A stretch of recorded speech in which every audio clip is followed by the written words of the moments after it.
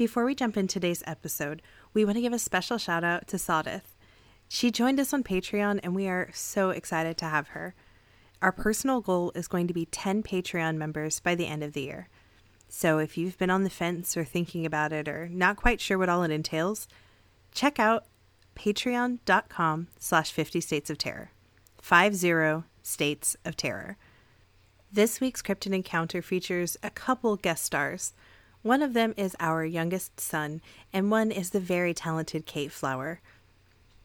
Last thing of note before we get started, we had a little bit of a bump on our audio, and so every once in a while you might hear a wire touching.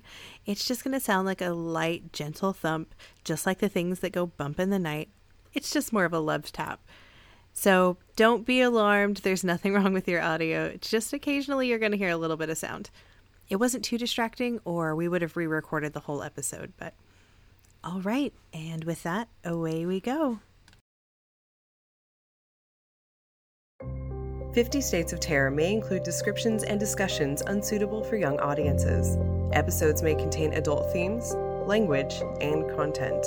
Listener discretion is advised.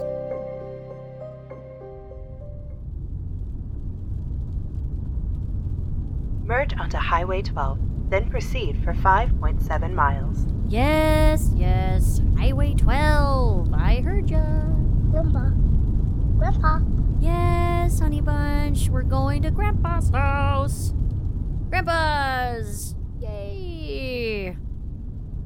How about some music, baby?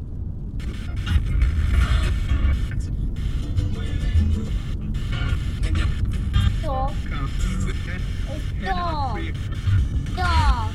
Birds at last in the kitchen. I just Doggy. went to this. Doggy. Or do you see a doggy? Woof, woof. I don't see a doggy.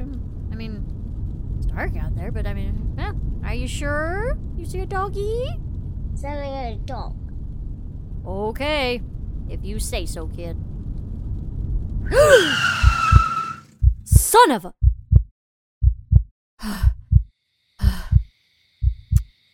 Oh my gosh. Are you okay, baby? Oh, did you see that? Of course you didn't see that. Here are 3 in the back seat. Good God. Okay, it was a dog. It was just a dog. Big dog. Middle of the night. Well, you were right, honey. Yay! There was a doggy. Resume driving on Highway 12 for 3.2 miles. Yes, I get it. I know where I'm going now. Thank you. Definitely turning you off.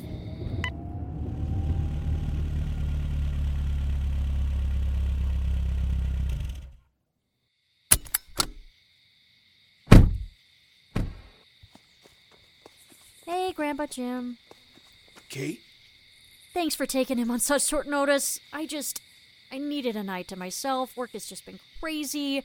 This kid's just, so much energy. And then there was this dog on the highway? You saw a dog on Highway 12. Yeah. Calvin saw him first, but didn't think anything of it. The damn thing ran up the road. Was it a black dog?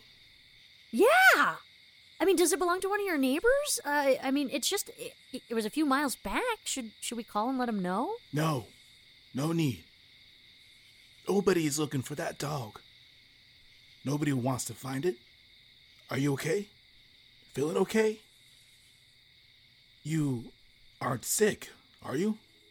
No, just really tired. Anyway, I should get going. Look, let's get the kiddo inside. I need to tell you something about that dog. Now don't go past this as some old man nonsense either. That dog is an omen. They say it is a warning. You see it on that road and something bad happens. I would advise you to be careful. That dog is a supernatural manifestation of a poor soul. Years ago, the landlord on parts of Old Highway 12 was brutally murdered. By who? The tenants. some argument, and they chopped him up and fed him to his dog. And the spirit of the dog came back to Highway 12. I don't know if it's a warning or if it's I don't know, believe in any of this stuff. But please, be careful.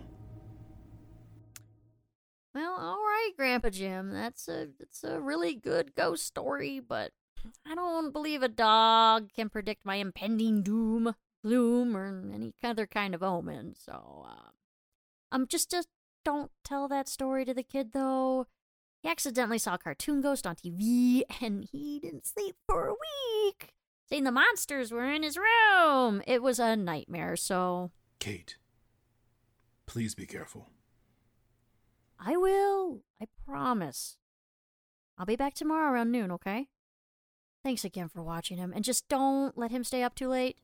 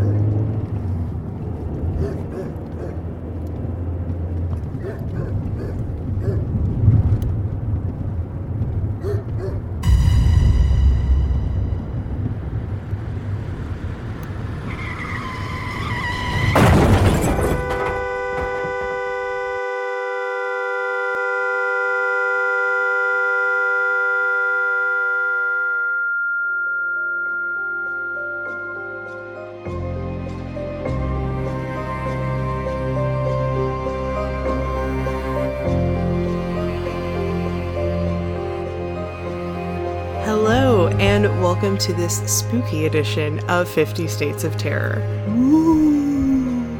I love spooky season. It is my favorite time of year. Absolutely, hands down. This is my time to shine.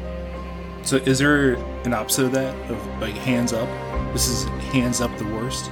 Yeah, that's called getting arrested. Hands up. Boo. What? You ask stupid questions, get stupid answers. Hi, everybody. Hey. Welcome back to 50 States of Terror. I'm Anthony. And I'm Kaylee. Yeah, this is Delaware. The first state. Have you ever been to Delaware before? I have never been to the Northeast before. The furthest north and east I ever made it was Pennsylvania. That's pretty far up northeast. Yeah, but it's not like northeast, right? Where's Delaware? Can you pinpoint Delaware? On a map? Absolutely, I can. I went to American Public School. Where's Delaware? Somewhere in the Northeast.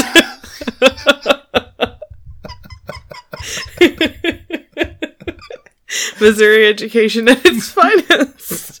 I could probably find it. I feel fairly confident. I know, like, what enough states look like and where they are so that whatever's left has to be Delaware, right? That's pretty much how I had to remember where Delaware was at, because Delaware is a weird. It's just it's a small, like, in the shape of a it's a weird. What shape is it, Anthony? If I had to describe it, it's like you take a rectangle and cut it in diagonal in half. It's like, so a triangle? No. But it has weird things on it. It's a stupid state. Okay, so Delaware is actually the second smallest state in the United States. The only one that's smaller is Rhode Island. Now, Delaware is actually so small that it has the smallest amount of counties of any state. So it only has 3 counties in the whole thing. I drive through 3 counties just to get to work every day. So that is just mind-boggling small to me. So they're large counties, but they do have the record for the fewest counties in any state. Yeah, I was actually looking at pictures of Delaware, and I would like to go visit. It looks nice. So Delaware is the first state. So obviously it's going to be steeped in a lot of English traditions. Yeah. Which is going to bring us to the fence rail dog. Yeah. So we chose this cryptid specifically because it is spooky season. You gonna make the ghost sound again? Woo. That was the most pitiful ghost I've ever heard. What were we talking about?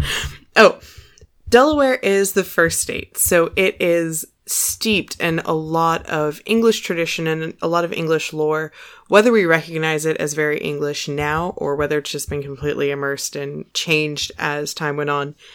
So the fence rail dog is one of those cryptids that is in a Venn diagram of what is cryptid and what is mythic. Would that be the right way to say that? Yeah. So, or supernatural. Mythic, yes. Supernatural, yeah. Yeah. So the fence rail dog is a large black dog. It's often described as having shaggy hair. It got its name because it's simply as tall as a fence rail. So when the fences at the time were about 4 foot tall on average. And so when people would see this, it was as tall as a fence rail. So it was very creatively named the fence rail dog. Yeah. It has glowing red eyes. And while it may be 4 foot tall to the shoulder, it's actually supposed to be about 10 foot long from tip of its nose to the tip of its tail. Right. Yeah, and the shaggy aspect of it, I briefly saw that one person described it as a large collie, just black. Okay. A Lassie, but of death. But of death, yeah. A lassie of death. What's that, Lassie? Timmy died in the well? I took your soul. Oh, gosh. Okay. So, the fence rail dog is a worldwide phenomenon, really. Maybe not by the same name. There are other ones by other names. But in this very, very small state, we have a very, very, very small area that this specific one is seen. In our story, it mentions Highway 12, that all of these sightings occur in. They're always in the same place. They always have very similar descriptions. Maybe not always the same end result.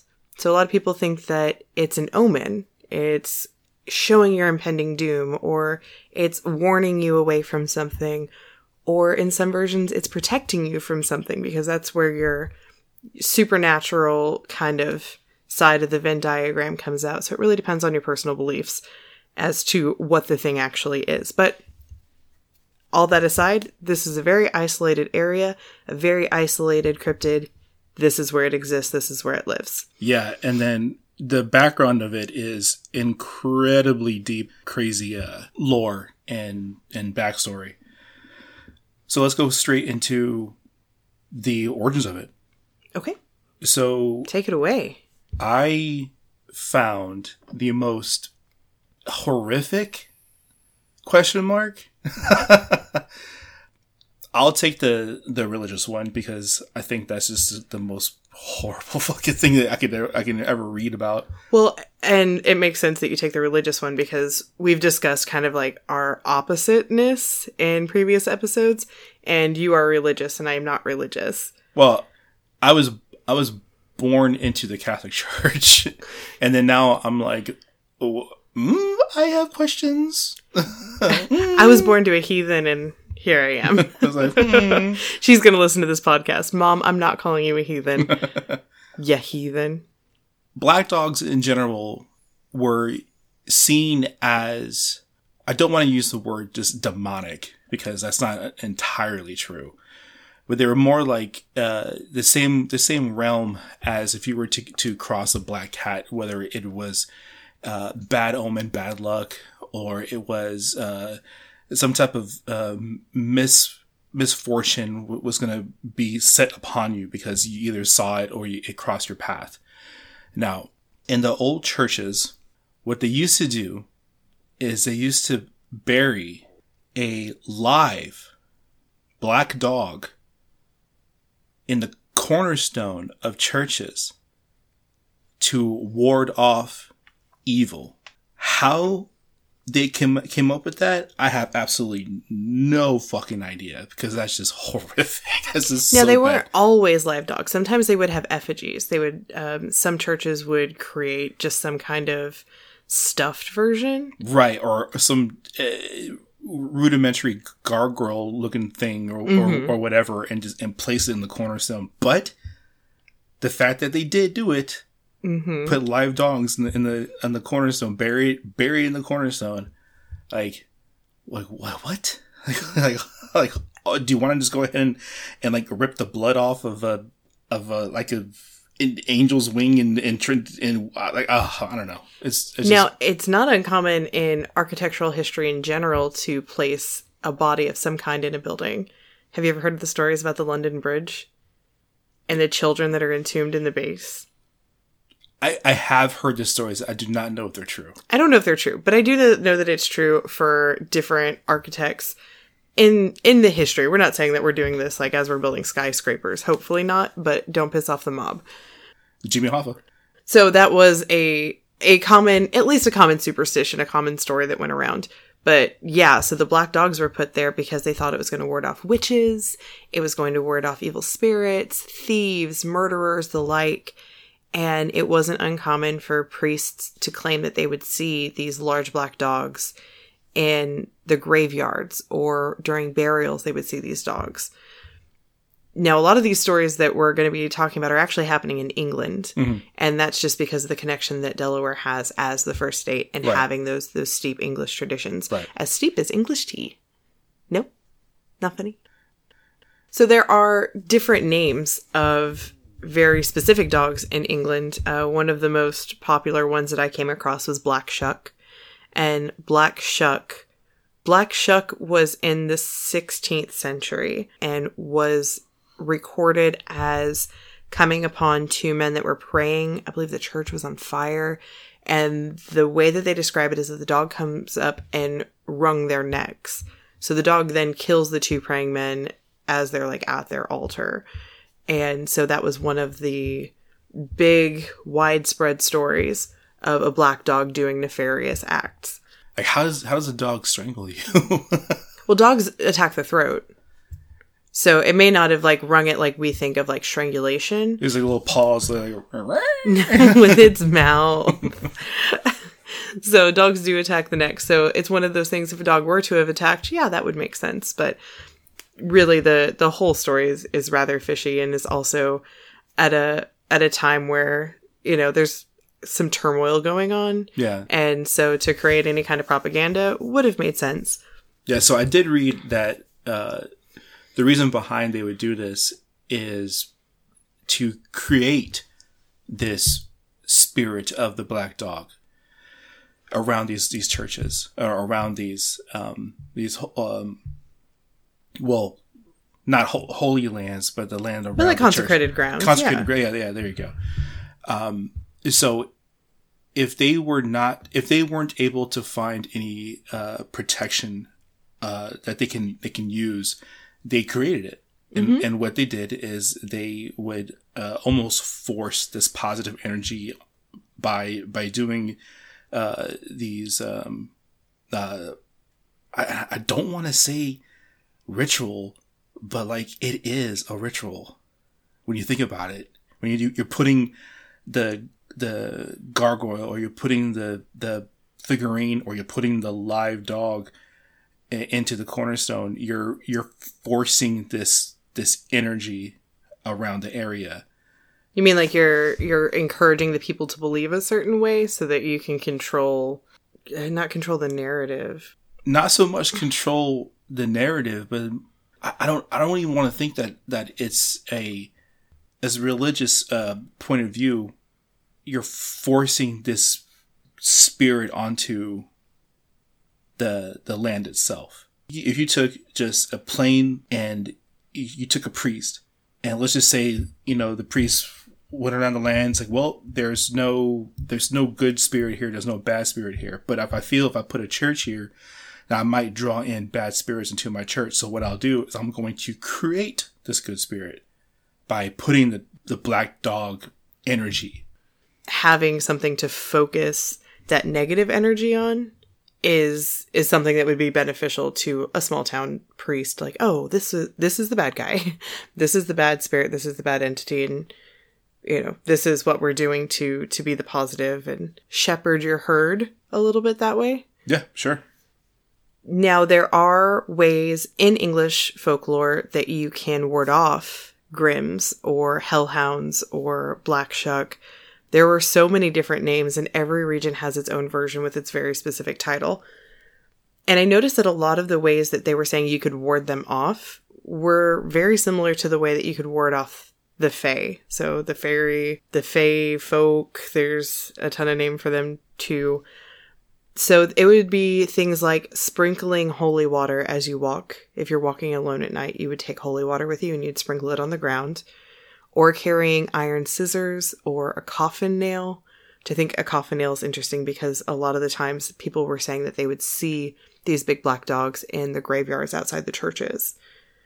Which, I mean, if you're a hungry stray dog and you know that people are gathering in these places, like you're going to get food some way or another, whether you're digging up a grave or you are being fed by the children who are trying to scrape their scraps to the side. So it makes sense that they would gather there. Yeah, or to feed on your soul. Or to feed on your soul. You know, I hear souls are very tasty this time of year. They're in season because it's spooky season. Do the ghost sound. Do the ghost sound. That brings us back to Delaware. So in our cryptid encounter this week, Anthony told one version of the Delaware story and how it came to be. But there's a couple different versions even for this very specific one. So, you know, as always, there's going to be variations and different people telling different stories, different narratives happening. In the story, it was more of it may not have felt like a good omen, but it is one of the lighter hearted ones where it's like it's telling you something's going to happen. It's kind of warning you against it because it doesn't want you to get hurt and it's trying to protect you. But there are a couple much uglier versions of why they think it's there. Obviously, one of the worst ones is that it is going to the precursor of your impending doom. Kind of a horrible way to go out looking at a large black dog with red eyes. I mean, if the last thing I get to see is a puppy, I might die happy. No, this ain't no puppy. Oh no. All puppers are puppers. Yeah, so one story of the origins of this dog on Highway 12 is of a fugitive who offed himself instead of being taken to jail. And then his spirit was resurrected as a large black dog. I think that's the one that is your impending doom, if you see that version of the dog, right? Well, they all have some kind of doom to them. Like, that means something bad is going to happen to you. The difference between the one that's a fugitive, the fugitive was a horrible, nasty person. And when he came back, that horrible, nasty personality was just in dog form. So he's more like going after you. He is wanting to attack you. He's wanting to cause your doom. So he's trying to be the be-all, end-all spookiness.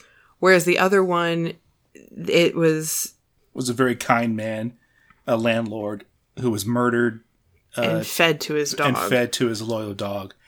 And then that version, I guess, is where it not protects you, but warns you. Yeah, so it was a good and loyal pupper. And that version of the story, it will even act out against people who would do you harm. So say you were walking in the woods on the side of Highway 12 and someone were to come up to you with nefarious intent, that version of the story, the dog would go after your attacker. There are sightings where it is running alongside the vehicle. And I know when I was a kid, I used to picture like a dog running next to the vehicle. And I didn't realize that was such a widely believed thing until I started really getting into like some indie horror where it's like, oh yeah. And I always pictured it would run the same as me and it would be next to the vehicle and it would hop from like building to building or it would keep up with the car. Like, I thought that was just like an individual child imagination that I had. And I didn't realize it was quite so popular. But that really goes into where people are like, hey, this is what I saw. This is what I believe I saw. And then all of the stories fuse together and create the legend that we're talking about today. Yeah. Now, is this the only dog cryptid that's out there? Absolutely not. Absolutely not. There's so many. There's a Dog Man. There's what we did Wolf Woman of Alabama already. Yeah. There are a lot of canine associations. Yeah, but this is, I think, the first one that we have encountered where, or researched, where there's nothing like mythical about it. It's just a giant black dog. Oh, so far as like it doesn't have like two heads or wings or a tail that's, spiked or something. It doesn't have a tail of a snake or something like that. Now, it is unnaturally large. We don't have anything in the U.S., that's even close to this size. There's not a 10-foot long canine. Unless, you're a Game of Thrones fan and like a dire wolf came out of nowhere. Like, we don't have anything that large. There is some speculation as to whether or not it would be a wolf, like a Maine wolf. Yep, Maine wolf, yeah. There are also some discussions about dog hybrids. Because when we first came to America, as England was like coming over, there weren't a lot of stray dogs. There were some canine breeds here, but as we started bringing in more and more breeds and domesticated dogs with us, as long as they have enough chromosomes in common with other canines, they can breed. And you get these odd, unseen before breeds that are now running around. Right. So this highway is very old. I'm failing you a little bit because I don't remember exactly when it was there, but it wasn't just always paved. There was a roadway there before where the rumors originally started. And there are speculations of people just seeing weird shadows of just a normal dog or what have you. Or it could possibly be a prehistoric hyena, cave hyenas. I did see something about a hyena. I also saw a theory that it was a hyena that escaped from like a sideshow. Right. Just a freak-looking thing. Which I cover a hyena theory for the Beast of Gévaudan, which was a French story that I told in the Witching Hour, which is another Housecraft podcast. And I think I actually mentioned the specific story before, but it is one of my favorite stories, and it's a werewolf story. Because of how massive hyenas actually are and their biting capabilities. Hyenas are terrifying. They are not just little scavengers. They can literally crunch bone with their bite. They have a ridiculous bite and they're very large and close enough to dogs that if you're not expecting it at first glance, that's a dog. But it's wrong. Yeah. It's like that scary movie where you see a silhouette of a body, you're like, that's a person. But then you notice that the arms are too long or like the head is too large. Yeah, like, or it's bending in a weird way. Or it's bending in some weird way. Oh, I want to watch spooky movies. Now, this particular story reminded me of another cryptid that I absolutely loved. And it's featured in my book. And it is from the Native American tribe of the Iowa. It is called the Shunkawarekan. The similarities between this and what the fence-rail dog is kind of similar. The Shunkawarekan is basically hyena wolf hybrid, and it's gnarly looking. What I love about that particular thing is that you can almost see this taxidermy thing that was once at Yellowstone. It's just this gnarly looking thing. It looks like a creeped out hyena. So when I think about the fence rail dog, I think of what it could be, and I want to believe that it's like a version of the Shunkawarekan. I want to believe that it's this creature that roams the woods, because that's just so cool to me. It's a long lost cousin that's just like chilling a few states over. Shit, yeah, probably. Yeah, there are some other stories in other states that have very similar large black dogs, just like England has a bunch of different versions. I mean, you can find it anywhere from England to Ireland. You've got the Isle of Man, and Wales has their own version. There's just so many, and I know a lot of those are mushed together. Just as diverse as England is, so is America, and we have them all over the place. We see a lot of variations of the black dog in pop culture too. Now, the very first one that is always going to pop into my brain is Professor Trelawney in the astronomy tower and looking at Harry Potter's teacup and going, "The Grim." Because I love that movie. It's my favorite. Well, I love the book. But I love The Prisoner of Azkaban. Hands down, best in the series. But it really follows and feeds into the black dog folklore. It is a bearer of bad news. It is a bad omen. It means death. It means all these things. And it also shows the flip side because Harry doesn't experience necessarily, I mean, death does come to Sirius Black, spoiler, but it also brought him hope and it was a good thing for him and it gave him family. So it kind of incorporates different parts of different black dog culture. You see, in my realm, when I say my realm, I'm talking about RPGs, Dungeons and Dragons and Pathfinder type games. Most of the time, black dogs, black cats are the more heroic types. Like the Black Panther that Drizzt has, Gwenthar, it's a hero. Mm-hmm. You know? It's weird to see that difference in how people like use the black cat or the black dog as a hero vice a villain. Now, do you think that has to do with that subculture? So, I mean, let's just like for lack of a better term, like that nerdy subculture. So those fantasy writers, those fantasy creators, not always the most popular ones. I mean, I know it's cool to be a nerd now, but that wasn't always the case. Do you think that might be taking things that are very specifically outcast, that are very specifically not great or not accepted, and then turning them into heroic figures and things that are positive? Oh, 100%. Because Drizzt is a drow, and the drow race were at one point like the complete outcasts. They were the underdwellers. They lived underground. Always thought of as evil. Until you had this one particular drow with lavender orb eyes who was the outcast, and he is the hero with his big black cat. With the big black cat. Now, it's very sad, and if you're looking to adopt an animal, I want to give a shout out to black dogs because black dogs are amazing. My experience with black dogs has been nothing but positive. I love rescue babies. We have 2 rescue dogs now. One of them is a black dog. I've had previous black rescue dogs, but black dogs are euthanized more than any other dog, and they are the hardest to get adopted, and the same with cats. I don't understand how that stigma still applies to today. I don't get it. It's nuts. So this is my social shout out to if you're looking to adopt a dog, get a black dog. Yeah. Name it like Black Shuck. Give it some like crazy backstory. When people ask you, "Oh, so where'd you get this dog?" Be like, "Well, it attacked a church."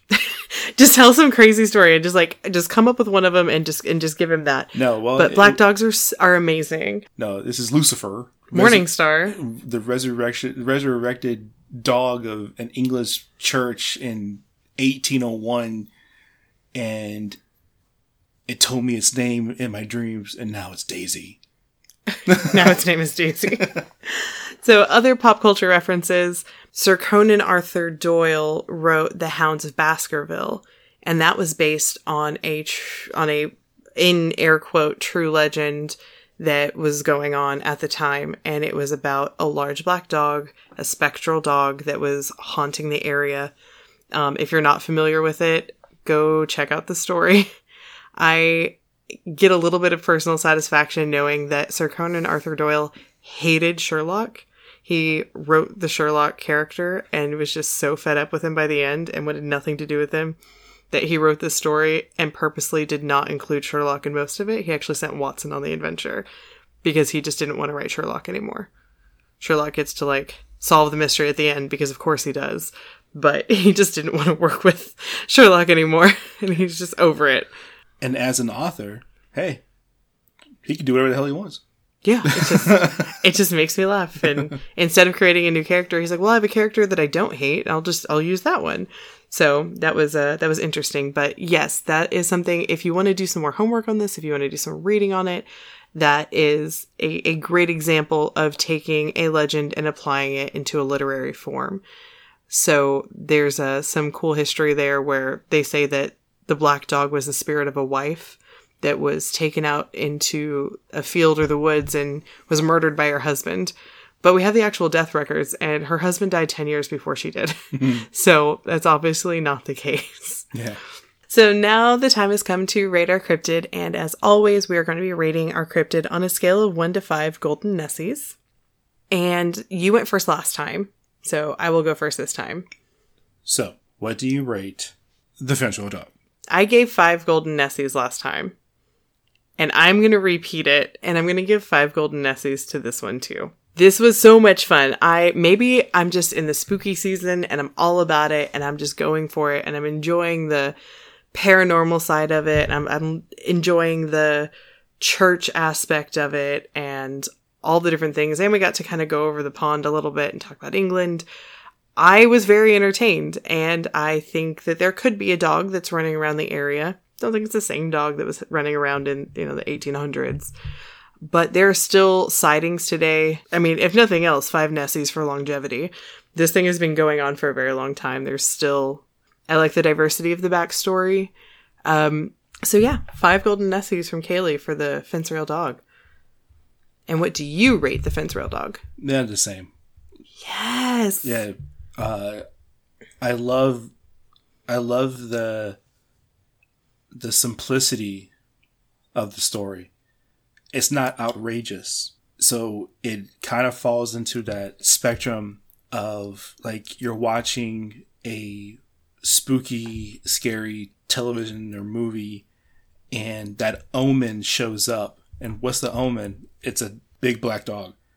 And I was like, okay, that could be anything. And then you have the possession of souls. It can ward off evil. It has the Catholic Church involved with it, which usually stems for a lot of horrific and terrifying things. Like the majority of the movies now, like The Nun or the movie we just saw, Eli, it stems from like this Catholicism. Deep-seated fear. It is, because it's usually rooted in a whole lot of symbolism and ritual and things like that. When you talk about what they did, how it relates to a spirit manifesting itself into a dog to ward off evil, whatever, man, I dig it. It's cool. And then the similarities to all the other cryptids that are canine in nature, I like them too. They're really fun to read about. So 5 out of 5. I love them. Our ratings are complete. Our stories are told. And it's almost Halloween, which means we have a very special announcement. We've been teasing some announcements coming up, but we are going to be doing a Patreon exclusive episode. It's only going to be for members of our Patreon, and it's going to be all Halloween. Yeah. We're going to pick a couple different locations in the U.S. It's not going to be about cryptids. We're actually going to go more ghosty. Yeah. So whenever you join our Patreon, we are going to have cryptid content on there. We're going to have some behind the scenes. We're going to have bloopers. We're going to have those things. We're trying to figure out really the best way to compile those to make it a palatable listen. But this is going to be a little off the track. So if you want to hear what we think about some really famous hauntings here in the U.S., we're going to do a rundown of that. We now have our 2 Patreons, and we are so thankful for them. And we would love to see you there if you're interested in hearing a little bit more of what we have to say, but maybe on a little bit of a different topic. 50 States of Terror is a Housecraft production. This episode was researched, written, and presented by Anthony and Kaylee Diaz. Do you need more 50 States of Terror? Oh, yeah. Yeah, you do. You can find us on Facebook, Patreon, and Instagram at 50 States of Terror. Now that's 50 States of Terror. And on Twitter at 50 States Terror without the of, because of the character limit. We'll see you there. Yeah, you will.